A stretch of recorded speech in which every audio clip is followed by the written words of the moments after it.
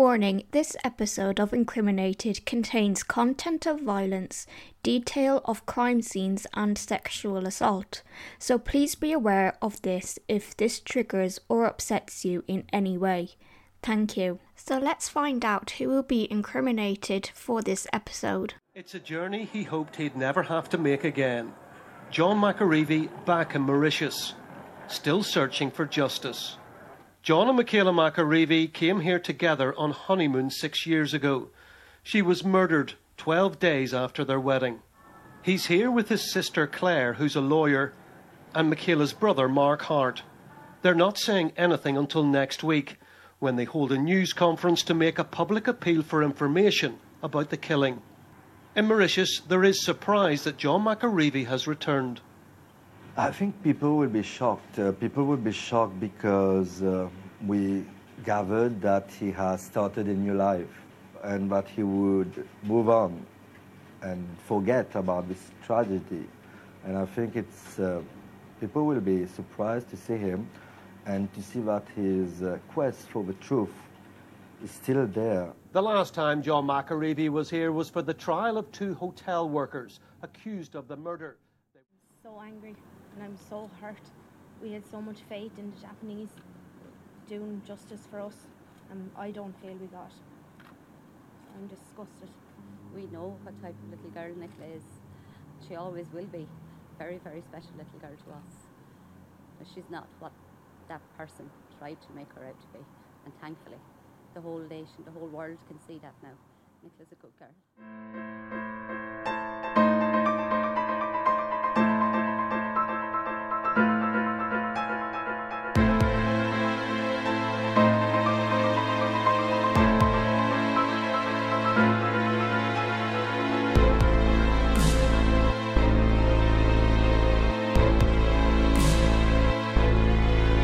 Welcome to Incriminated.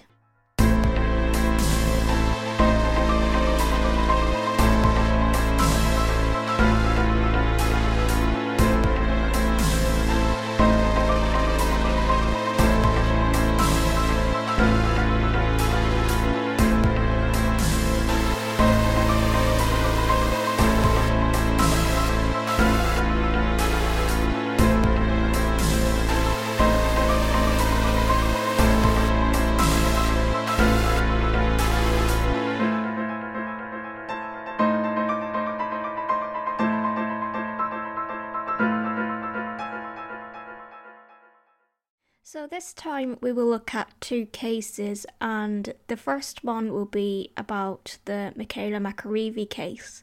So on the 10th of January 2011, on Monday, 27-year-old Michaela McAreavey was in Mauritius with her new husband, John McAreavey. Michaela and John were from County Tyrone in Northern Ireland and flew to Mauritius as part of their 3-week-long honeymoon. Just 2 weeks before this, they married on the 30th of December in the year 2010 in St Malachy's Church in Ireland. It was a very joyous occasion. Michaela was a primary school teacher and daughter of Mickey Hart, County Tyrone's GAA football club manager, coming from a very well-respected family. John is also a GAA football player playing for the club Tullyish County Down at a local level. He is currently an accountant. The couple spent the first 7 days of their honeymoon in Dubai and had a fabulous time together. They were due to spend the rest of their honeymoon in the luxurious destination of Mauritius. Michaela and John first met up in the year 2005, having both attending college in Belfast and had been a couple ever since. Michaela picked Mauritius as a destination for their honeymoon, and after researching hotels, they chose the 5-star Legends Hotel as it had great reviews and was popular with Irish guests. It was in the fishing village of Grand Gaub, northeast of the country. They arrived at the hotel on the 8th of January and they were booked in for the all-inclusive package, so all of their meals and activities were all covered. When they were checking in at the hotel, they asked if there was any possibility that they could be upgraded. The hotel confirmed that there was an available room in the deluxe accommodation block and they were booked in their room 1025. On the day of January the 10th, 2011, John and Michaela had breakfast together in the hotel, and John went to the golf course for a while afterwards. Michaela then went sunbathing. When John got back, they met up for lunch at 2 p.m. in the Banyan poolside restaurant at the resort. The restaurant was very close to the hotel room. After lunch, they both decided to have some tea, and Michaela had brought some biscuits to Mauritius with her. It was dark chocolate Kit Kats, and she left them in the fridge, and she walked about 150 steps back to the hotel room, placed her key card in the lock to enter their room to get them at about 2:44 p.m. John stayed downstairs looking at his phone and ordered a cup of tea while he waited. John kept waiting and realised that Michaela seemed to be taking longer than usual to return. First he went to the room and knocked on the door, but Michaela didn't answer. He also checked around the balcony area, but still there was no reply, so he went back to the reception and asked for a spare key room as Michaela had the only key at the time. It was now around 3 p.m. A bellboy assisted John and entered the room to look for his wife. He found Michaela in the bathtub, which was overflowing and the bath tap still running. John initially thought that she had fainted as Michaela was suffering from back pain before. John panicked and moved her to the ground to save her. He then noticed that she was very cold and her lips were blue, and he pleaded with her to wake up, and he was screaming for help. The bellboy rushed back and called the general manager. John noticed marks on Michaela's neck and did not know what could have possibly gone wrong. He immediately tried to do CPR, but there was no movement or response from Michaela. Michaela had sadly passed away. John's world had been turned upside down. Everything was a blur at that point for John, and after a short while a doctor came to help and talked with the hotel manager. Poor Michaela was pronounced dead at the scene. John, as distraught as he was, rang home to tell the horrific news to their families. The Mauritian police were called out to the emergency at the hotel and arrived soon after. They had been told there was a drowning at the hotel, but when they entered the room, they believed due to the disturbed state of the room, murder had taken place. It should also be taken into account that multiple people were entering and leaving the room after Michaela was discovered. It was very chaotic. John was brought to the police station for a statement. He later reported at the time that he felt like he was a suspect at first. As he was being brought in, he was crying in the back of the jeep, and the police were saying, "Don't worry, you're young, you'll find another wife." John stayed at the police station for several hours trying to describe the events of what happened. The language barrier was also very challenging. John was released and escorted back to the hotel late that night, as the hotel manager reported that a stolen master key card was used to gain entry to the newlyweds' room. Some of John and Michaela's family flew to Mauritius to be with him 2 days later to help him deal with the aftermath of the traumatic incident. A post-mortem later revealed several bruises and abrasions around Michaela's neck, and it was determined that the cause of death was asphyxiation. Michaela had been strangled to death. Michaela's murder was now a high-profile murder case in Mauritius. When a murder takes place in a country highly dependent on tourism, there is a rush to have the murder resolved as quickly as possible on the basis of confessions. This was very accurate as arrests were made just 1 day after the murder. The police had a reputation to behold. Here I will play a segment of a documentary Donal McIntyre done about the murder, and you can find this documentary on Ireland Crime Wars YouTube channel if anyone's interested in looking it up. Here Donal discusses what may have happened to Michaela at the time of the murder. Just minutes prior to Michaela entering the room, the distraught husband was released. It was clear from then that it was an inside job. Our cold case team believe that the murder took place in the following manner. A hotel insider, we think perhaps a security officer who had access to keys, entered the premises, entered this room at 2:42 p.m. on one Monday afternoon in January. 2 minutes later, Michaela entered the room. We believe that as Michaela entered the room, the thief was already in the bathroom alcove, a little mezzanine, just slightly raised above the bedroom section. We believe that as Michaela entered the room, the thief was here and considered his options. If the thief was a cleaner, he or she simply would have said, "Oh, I'm cleaning the room," and nothing would have been said. It's a normal hotel situation. Perhaps, though, he was in a security uniform, which the police, we understand, now believe, and he felt that his presence could not be explained away. So he hid in the bathroom, in the toilet, hoping that Michaela would go in and leave very quickly and he'd be able to escape. That didn't happen. Now, Michaela came in. She decided she would use the toilet, go into the toilet for whatever reason. The killer was startled. Michaela started to run. The thief panicked. He grabbed her from behind and held her tight until all life evaporated from her. He didn't have a weapon to hand. What was he to do? He could have run. He chose to take the most desperate of actions and kill Michaela. As soon as he realized that Michaela was dead, he placed her body curiously in the bathtub. He probably did it to create an alternative reason as to why Michaela was murdered or Michaela had died, perhaps drowning. Obviously, that didn't make sense, but to him in a panic, it may have done. We know that at 3:05, and the killer may still have been in the room, that John McAreavey had signed for his bar bill and had tried to case the room to gain access to see where Michaela was. No sign of her. He decided to go to reception. At 3:26, he entered the room with the assistance of a bellboy. Tragically, he discovered the body of Michaela in the bathtub.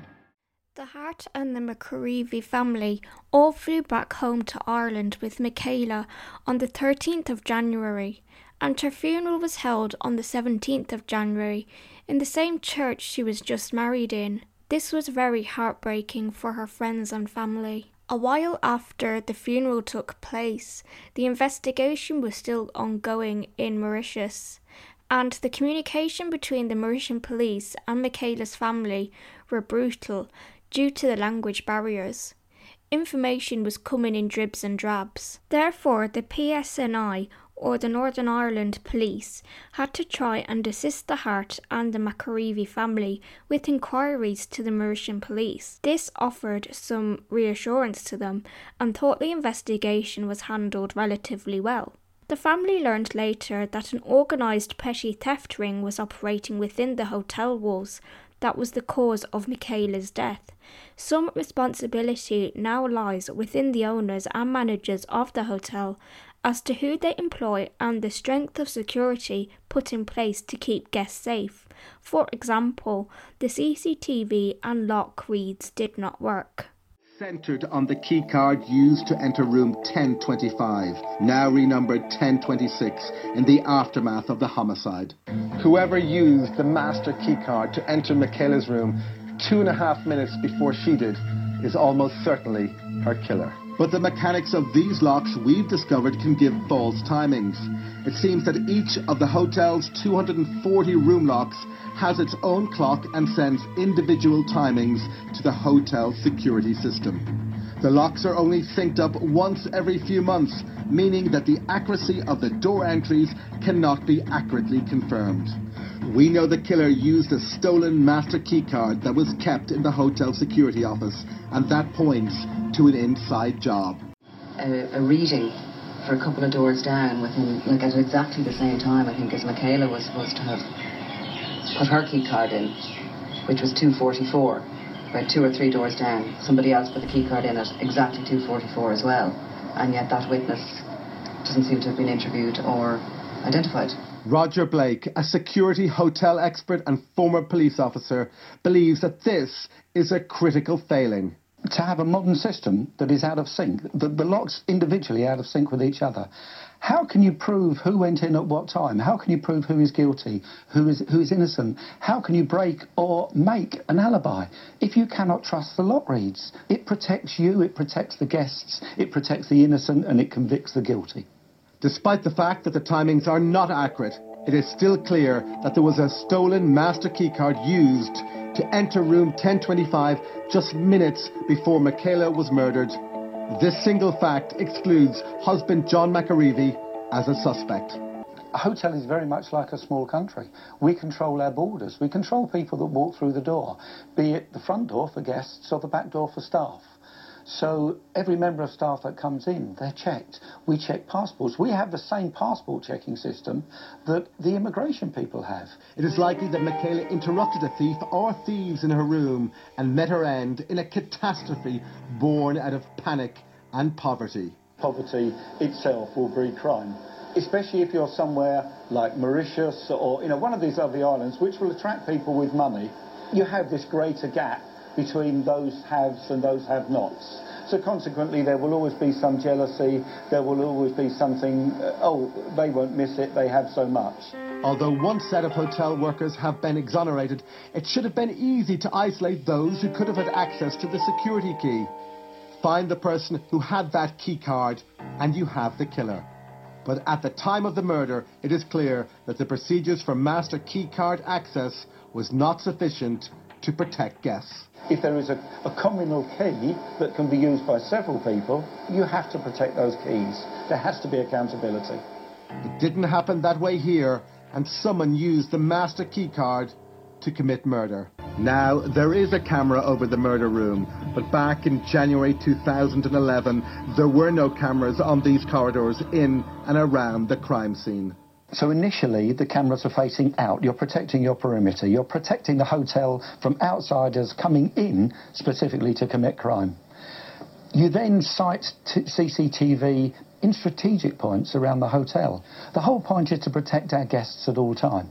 People are very CCTV aware these days, so you site them visibly because people are aware that it's there, which acts as a deterrent, but it also protects the guests and it keeps the staff in line. So they know they're being watched. OK, yes, it's a little bit Big Brother, but at the end of the day, it is our job to protect the guests. Their safety is our priority. Fight or flight, that was the choice facing the killer, according to former police officer and hotel security expert Roger Blake. Thieves are under stress in two very clear-cut situations: when they're attempting to enter a premises and when they leave a premises. Those are the two times usually that they will be caught. And those are the two times that their stress levels build up. So having got into the room, they're relatively safe. They can take their time. They can look around. They can steal things. But suddenly there they are with stuff on them. And then they come to leave. And that's the time that they could be discovered. They walk out of a room, or at that point they walk out and they meet the person coming in. And they're carrying something in their hands that belongs to the other person. They're caught. They're banging to rights as such. People react in different ways. People will try to lie. If they haven't got the intelligence to come out with a coherent sentence, then they may resort to violence. Just within the space of 24 to 48 hours, 3 male employees of the Legends Hotel were arrested in connection to the murder. Avanish Tribhuvan, Sandeep Munia and Raj Tikoi. Charges against Raj were dropped and he agreed to testify on behalf of the prosecution. Former hotel security guard Dasen Narayanan was arrested also. He was charged with conspiracy to commit larceny and confessed that he had a master key card to access the couple's room. Many people from back home in Ireland thought that this was way too rushed and solved way too quickly, in a bid to save the Mauritian tourism industry. Also, on the 17th of January 2011, a radio interview from a station in Mauritius was given to Avanash's defence counsel. The defence lawyer basically stated that his client confessed to the crime and was involved in an incident that went very wrong, and the lawyer basically was downplaying the crime as a one-off incident. He was more interested in saving the tourism business and money and couldn't understand why it was such a high-profile case. This can be heard on John McAreavy's own podcast, Murder in Mauritius. This interview led to this defence counsel to step down, amongst other things, such as conflict of interest. I will read an article from the Irish Times which explains this. The article says Ravi Ratna, a barrister for the defendant Avinash Tribhuvan, told the court in Mauritius he was stepping down after claiming a senior police officer had attacked his professional integrity while giving evidence. In a final flourish before leaving the Supreme Court in Port Louis, the lawyer declared to the jury that he will be back in, quote, Arnold Schwarzenegger style, end quote. The development left a cloud of uncertainty in the proceedings. It came after prosecution witness Chief Inspector Luciano Gerard outlined to the court how Mr. Tribhuvan had confessed to murdering the daughter of the Tyrone Gaelic football boss Mickey Hart, along with co-worker Sandeep Munia, in her room at the island's luxury Legends Hotel in January that year 2011. In the statement, the accused was said to have asked for forgiveness and said that they only intended to steal from the 27-year-old, but when she came back unexpectedly and caught them red-handed, he said, "If the woman did not come, we would have stole the money," he told police. He also went on to say, "We don't know her, we had no reason to kill her, but because she saw us, we had to kill her," end quote. As well as reading the defendant's admission statement, which described in graphic detail the tragic last moments as she fought for her life, Mr. Gerard made a series of claims about Mr. Ratna. He said he was late arriving for a meeting with his client after he signalled his desire to make a confession statement, and also shared food, such as fried rice, in a convivial atmosphere with investigating police officers. Mr. Ratna said that this amounted to an accusatory attack on his reputation. Quote, "As a direct consequence of that, I have decided to withdraw representing accused number 1, Avinash Tribhuvan," he said. The lawyer also added, "I wish to withdraw, but I will be back in Arnold Schwarzenegger style." Avinash and Sandeep pleaded not guilty and the case went to trial on May 22, 2012. Michaela's family knew from the get-go that when they returned to Mauritius for the trial that it was rigged from the start. The tactics the defence lawyers were using were far from the norm you would see in Ireland or the UK. For example, they were trying to diminish John's character by saying how he was a rich famous footballer and that he was married before and his last wife died, and that he had a life insurance policy for Michaela in place in case of the event of her death. All of these were of course lies.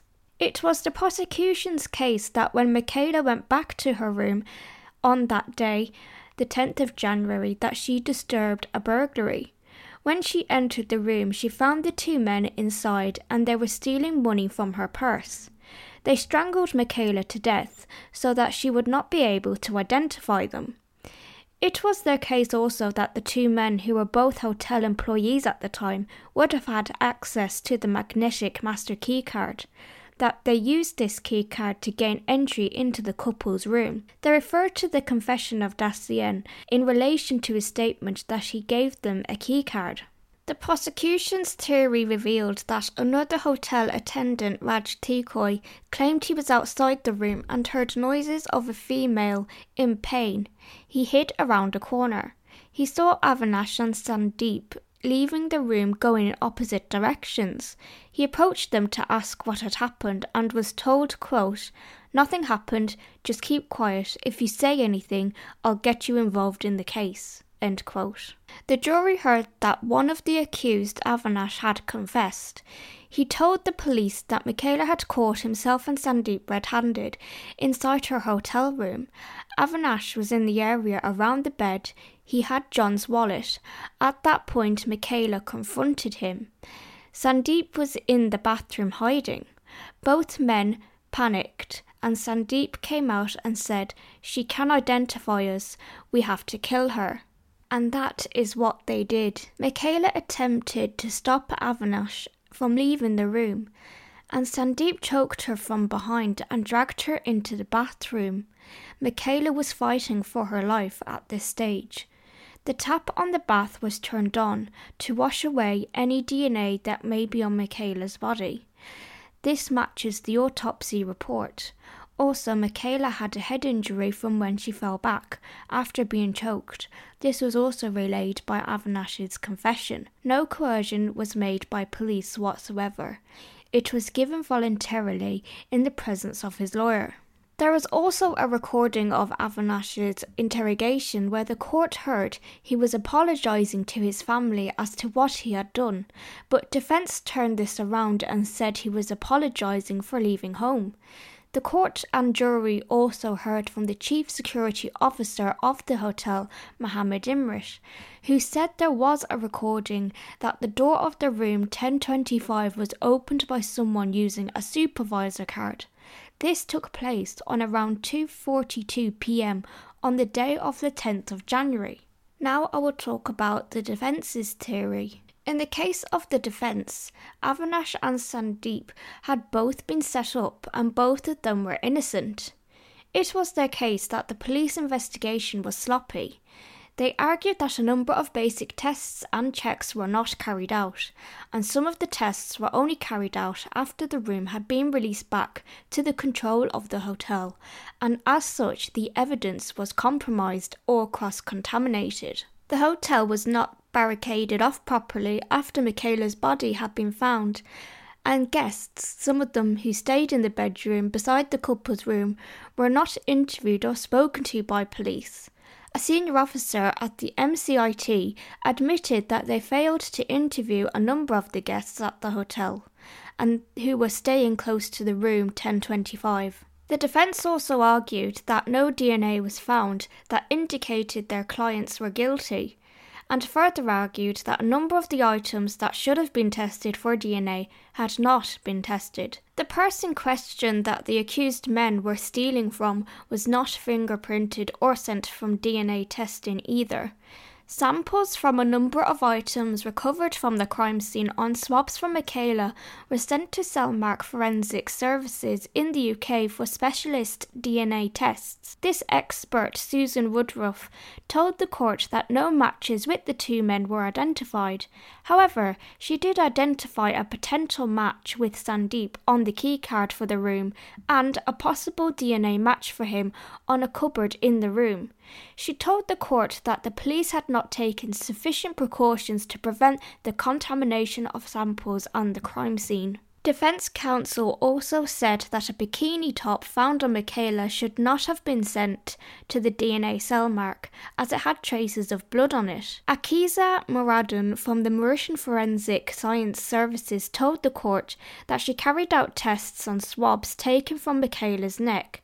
The results produced a genetic match that was likely to be Michaela's. Some fingerprints and palm prints were also found in the room. One of the defence lawyers argued that the confessions given in relation to Michaela's murder were only given under duress circumstances. Dasyan Narayanan, who claimed he gave Sandeep the keycard, retracted the confession he gave. He claimed he was forced to make a confession by the police.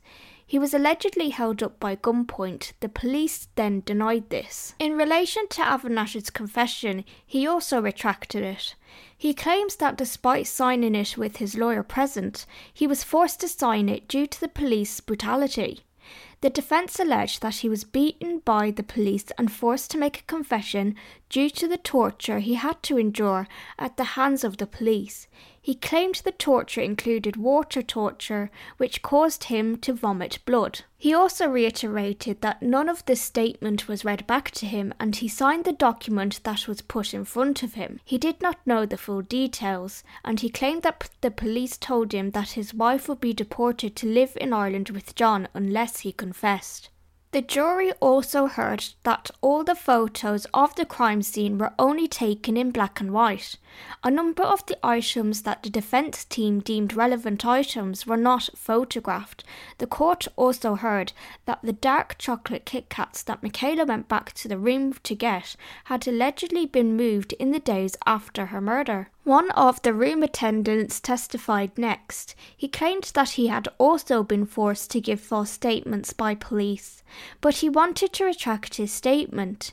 He told the jury that he was with Sandeep when Michaela was murdered in room 1009, which is some distance from the room 1025. They were between the times of 2:40 p.m. and 3 p.m, he told the court. Sandeep blamed me for having improperly cleaned the room 1008, he said. He then asked me to repeat the cleaning. Then I took care of the chamber 1009, where VIP clients were expected. He told me the floor was not clean and took the brush to show me how to clean it. He was always with me. The defence raised the issue that there may have been a sexual element to the crime and indicated that John may have even been involved. They referred to a sex guide that was found in the hotel room. However, it transpires that the sex guide was just an insert from a woman's magazine, Cosmopolitan, that Michaela purchased at the airport's duty-free. Here I will play a clip of how criminologist David Wilson profiles this specific murder. If I was profiling this crime on the day that it happened, I would be saying it was a man who did this. Most murders are committed by men. It was somebody who was able to gain access to a locked room and therefore was probably employed by the hotel. I would say the fact that the perpetrator strangled from behind implied that this wasn't interpersonal, this had no sexual element to it. And I would be saying that because it had no sexual element to it, and there were other aspects in relation to placing Michaela's body in the bath, that this wasn't planned. This is somebody who was panicking. This is somebody who was disorganized. This is somebody, therefore, who left quite a bit of evidence in the room itself that the police should have been able to harness very quickly in bringing the correct suspect to justice. A crime that started out as a robbery and eventually ends up as a murder. He is surprised, he's taken unawares, he is panicking, and therefore he's not thinking clearly, he's thinking in the moment, and therefore he has to find some way then of disposing with a body. He can't literally dig a grave and place Michaela in the grave. He can't transport her body to another part of the island because he would be seen, he would be captured on CCTV. Therefore, he's got to find some way of disposing of her body and make that disposal, as best as he can, panicking, look as if the death might have occurred through natural consequences. So there might be a sense in which he thought, I'll place her in the bath and people might think that she simply slipped into the bath, she may have drowned or so forth. The second instrumental reason is by placing her body in the bath, you also destroy a significant amount of forensic evidence. The classic phrase that one would use in these kinds of scenes is that every contact leaves a trace.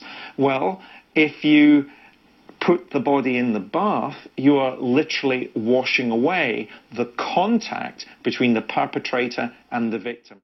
Strangulation is a very sexual form of murder, and usually an experienced killer will want to see the victim face to face as the victim dies.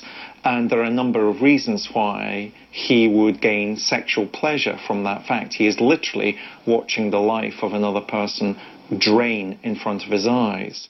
A hotel resort is almost like a mini island. It's almost like you can control the people who are there, you know who's there or who should be there. Admittedly, people can come and go, but this is relatively easy to solve because there should be CCTV. People will be able to determine where you were at particular times, at particular points in the day. And of course, classically, you would also, in this disorganized crime scene, have quite a lot of forensic evidence that you could use to also identify the perpetrator. We don't know who strangled her, but we've a good idea why. The broader context is poverty, the circumstances in which this perpetrator undoubtedly lived. Because you've got to remember that Mauritius is a developing country and, you know, there will be people working there for incomes that are well below the incomes they would earn in Ireland or in England. And therefore the idea that not only are you panicking because you've been caught in someone's room when you shouldn't be, the threat for you is that you're going to lose your job. And that job might be supporting not just yourself and your immediate family, it might also be supporting your extended family. Last of all, during court proceedings, one of the defence lawyers admitted CCTV footage into evidence. This showed a couple appearing to be arguing at the reception area of the hotel. In their opinion, this was taken before the murder took place. There was no sound on the footage, but the couple's body language appeared off. Also, the couple were facing away from the camera, so it was very hard to identify them. The defence were trying to convince the jury that this couple was in fact John and Michaela, but in fact it was a couple from Germany. Also, 15 to 20 minutes after the couple were recorded walking to the reception area, John was caught returning to the reception area from his room. The defence wanted to create as much doubt as possible, making out the couple had an argument at reception, and making out that John allegedly killed his wife and he came back out to reception with different shorts on. This was absolutely false. The Hart and the McAreavey family were able to track down this German couple, and they had to make a statement to Mauritian police to prove that it wasn't John and Michaela at reception. The receptionist at the time confirmed this as well. The media and newspapers in Mauritius got a hold of this evidence before it was introduced to court and had an absolute field day with it. It was a case that was supposed to last just 2 weeks, but lasted almost 8 weeks. The jury deliberated for around 2 hours and found the men not guilty. After the not guilty verdict, a new investigation was launched, but nothing of significance was found. An elite task force was set up in 2017 to investigate further a review that was ordered in August 2020, but according to authorities, no new evidence was found that warranted a reopening of the case of a retrial. The investigation was officially closed in 2020. Although that there has been no justice for Michaela or her family have acted with dignity and grace as they continue to fight to get some answers and justice for the truth. They have had to experience attacks on them by the media in Mauritius, and photographs of Michaela's body and injuries she sustained were published without their consent. Michaela was a much-loved member of her family. She was the only daughter of Marion and Mickey Hart and had 3 brothers. Mickey told the Irish Daily Mirror that he cannot find hatred for the men who killed Michaela. He said, "I've tried to conjure up those feelings, but they just won't come. There is no hatred inside me for them or anyone else, and I honestly think that Michaela is right by my side, keeping me calm." John has since remarried. John and Michaela's family sued the Legends Hotel for €1.6 million after the trial. They reached an out-of-court financial settlement. The details of the settlement have not been made public, and the hotel has since been renamed to the Lux Hotel. Even until this very day, John has never stopped fighting for justice for Michaela. Here is an example of this when he returned to Mauritius in 2017. They've travelled 6,000 miles to be here, and they've already made it clear that this visit may not be their last. If we have to be back next week, we will be back. If we have to be back next month, next year, we will be here as long as it takes to ensure that this case is resolved. If I'm still standing here in 20 years, so be it. Michaela McAreavey was killed while on honeymoon 6 years ago. 2 hotel workers later stood trial, but both were found not guilty. No one has ever been convicted of her murder. John McAreavey is trying to change that. Helping him is his Mauritian lawyer Dickon Senwa, Michaela's eldest brother Mark Hart, and John's sister Claire. She's also a lawyer. Their first meeting today was with the police. It appeared to go well. We've been assured that the police have their elite task force working on this case. We hope that is the case. We've communicated that we are very much involved in this process now. We'll be doing all we can to assist the Mauritian authorities in delivering justice for Michaela. Next up was a meeting with the Director of Public Prosecutions. He made it clear that he too was hopeful that the case would eventually be solved, but he admitted he couldn't give any guarantees. There's a new Prime Minister in Mauritius, and John McAreavey desperately wanted to meet him, but one MP lobbied against it, Ravi Rutna. He's a high-profile Member of Parliament, but back in 2012 he was a defence lawyer for part of the murder trial, and at the weekend he said John McAreavey shouldn't be given special treatment in Mauritius. I anticipate that the Prime Minister is not meeting him and should not meet him, because you met on the last occasion, you met the Prime Minister of this country, you met the Commissioner of Police in this country, you met a number of officers, you were treated like the blue-eyed boy in Mauritius. But the Prime Minister did meet him. He expressed his personal sympathy to us for what happened. But most importantly, above everything else, he has assured us he will do everything that he can to ensure that justice prevails. The hotel where Michaela McAreavey was killed still exists and is still busy. 6 years on, it's been renamed. But what happened here has not been forgotten in Mauritius, especially now that John McAreavey is back on the island.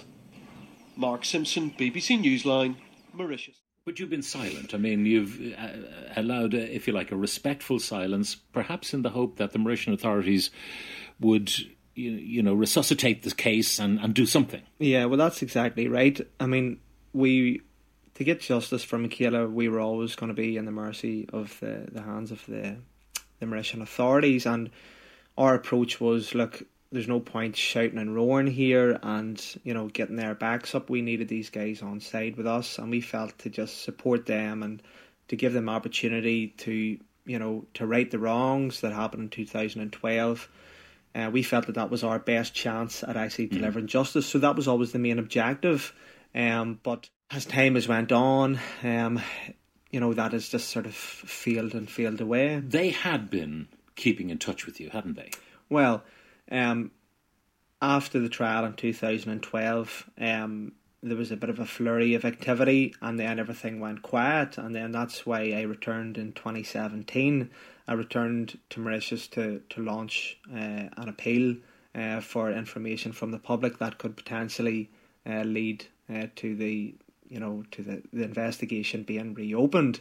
I suppose what's important, actually, one important thing that the Mauritian authorities did do in 2012 was that they brought in legislation that if there was new, fresh and compelling evidence that could be brought to a case, then a case that had already been tried before could be reopened. In other words, the idea of double jeopardy, exactly. That if you're acquitted under double jeopardy, there's a great movie about double jeopardy. That's if you're right. acquitted, you cannot be tried again. Yes. And it's the stuff of fiction. But that would have been the case in Mauritius, but now there's a new law. Yes, and, that was significant for a couple of things, really. I mean, for us, it showed that, and that's, I get into this in the podcast as well, but it highlights just how certain the Mauritian prosecution was of the people that were responsible for Michaela's death, because they wouldn't have wanted to do that if there was any sort of doubt. And for us, it gave us hope, because, after 2012, we felt, well, that's it, it's gone now. But whenever this year came in, we felt, well, okay.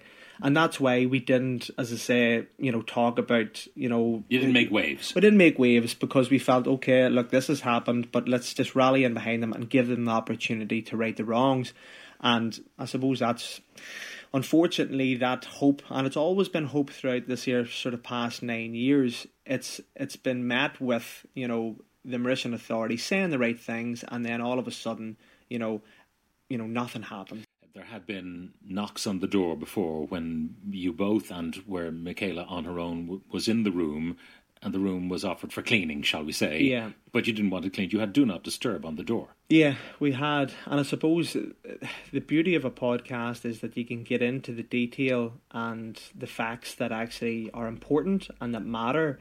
And that's what the podcast gave us the platform to do. So, Yeah, I mean, there was things that, and why these details are significant was because they all play a part in the huge evidence that was used against the two men that were acquitted of Michaela's murder. And that's what we wanted to focus on. We wanted to focus on the detail, focus on the evidence, because for us, it's hugely overwhelming. Because it is the detail that gives truth to the narrative, such a powerful truth.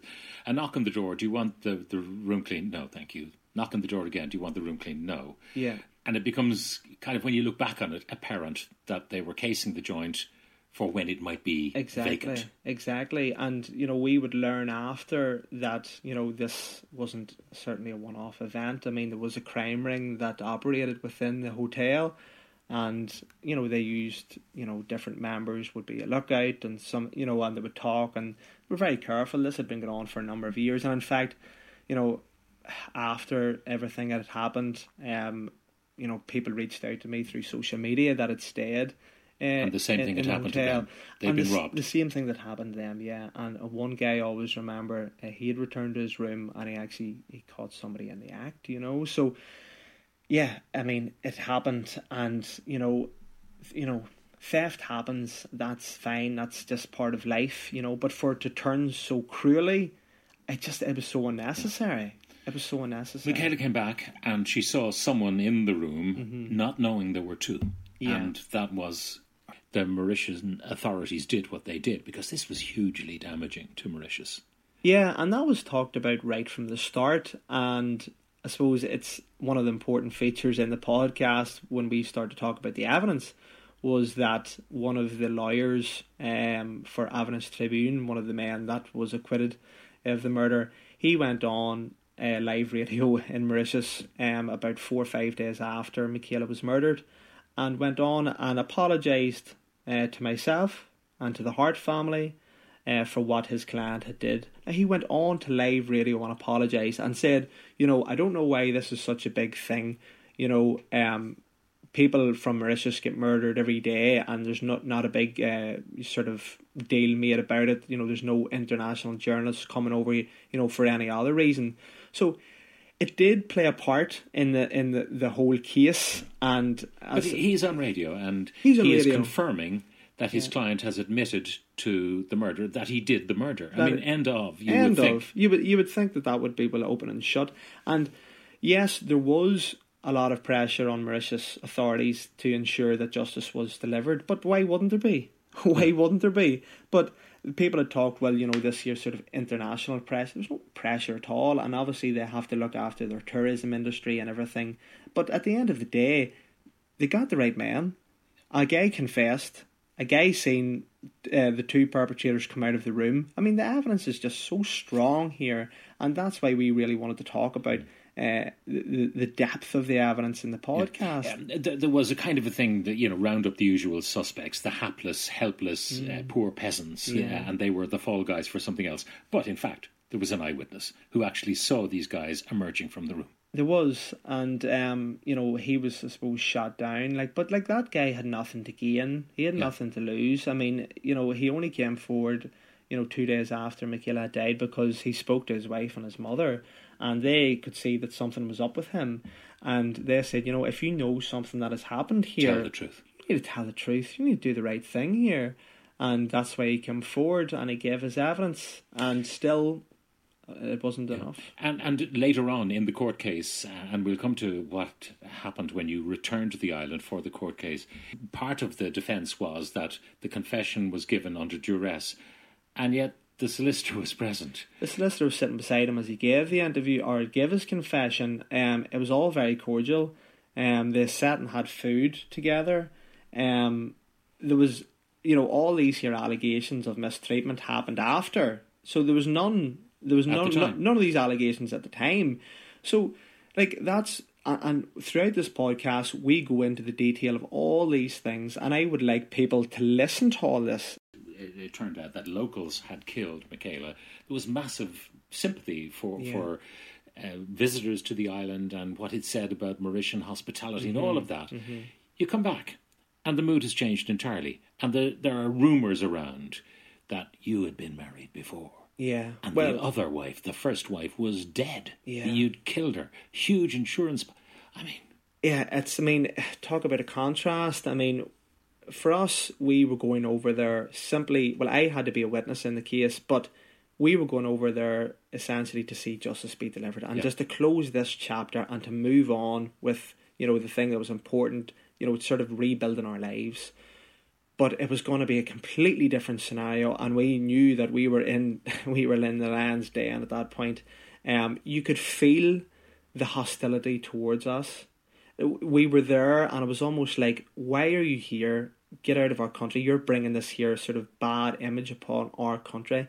And that was all caused by the defence team, because they had started to spread all these rumours, like you had said there, Pat. And you were supposed to be a very wealthy footballer. Yeah. Like Ronaldo. They obviously, I don't know, that obviously felt that, I don't know, mixed up football with GA or whatever the hell it was.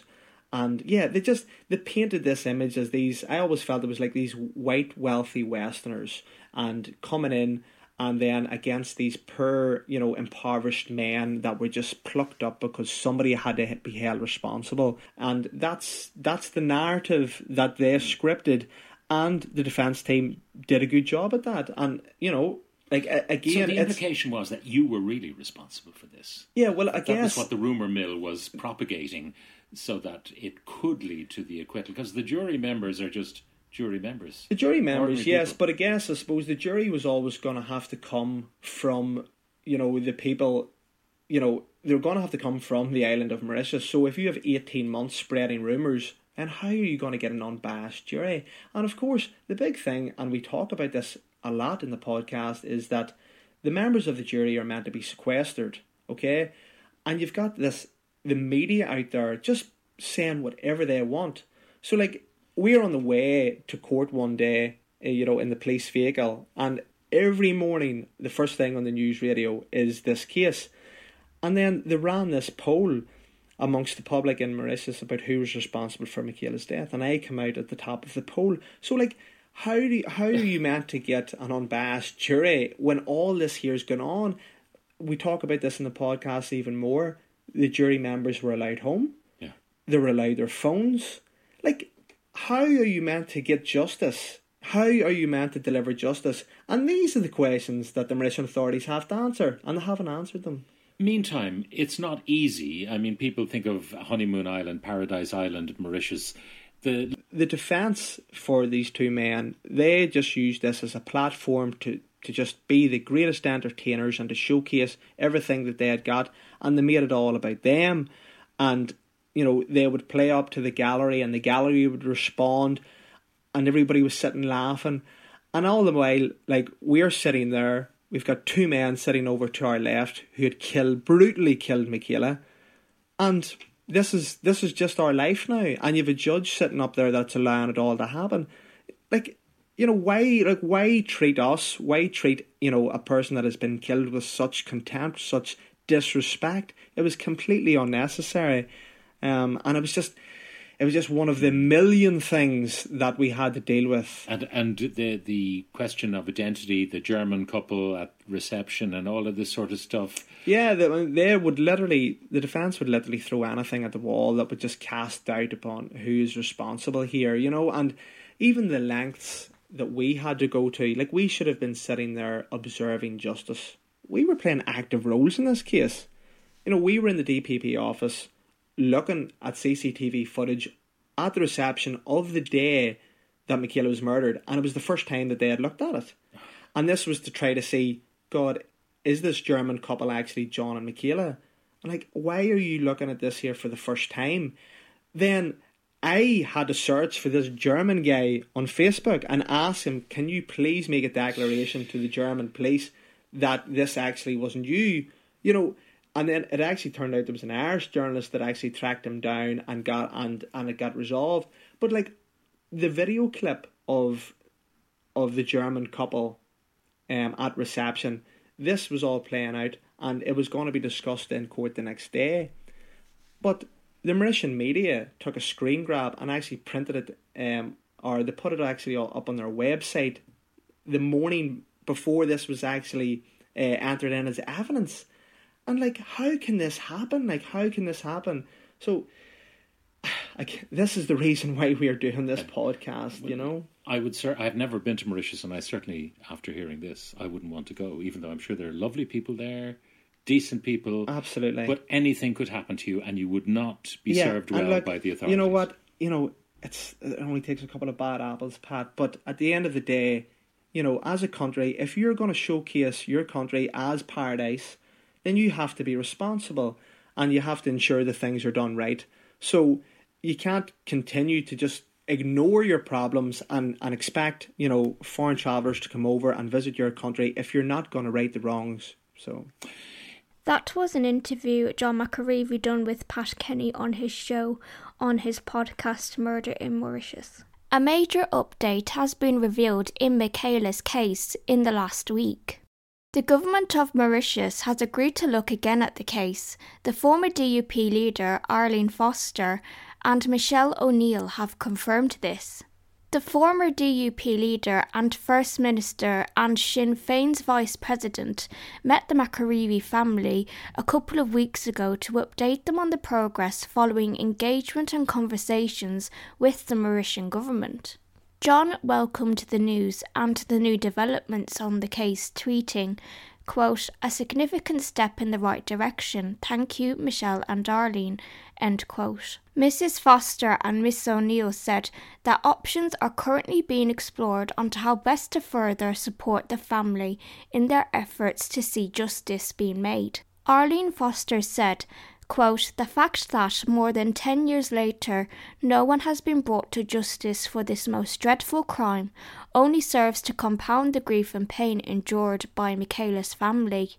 She also added, "I felt both a personal and professional responsibility to do everything possible to bring about justice for a young woman who was so cruelly taken from the many people who knew and loved her, and I'm pleased that one of my last duties as First Minister was to update the family on this important progress and show my support for their unrelenting campaign," end quote.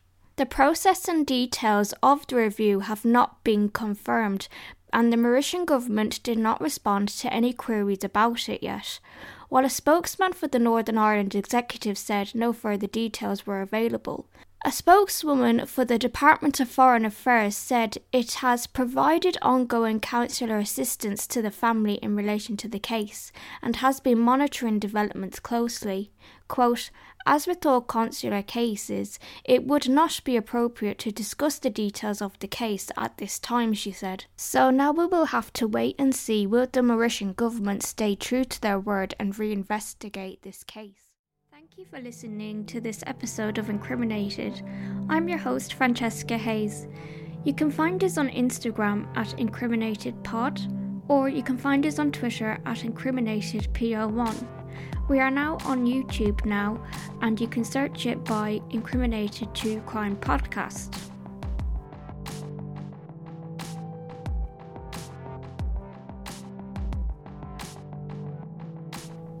Intro music is by Owen Leonard, and other music is by Mivavi Editor Plus.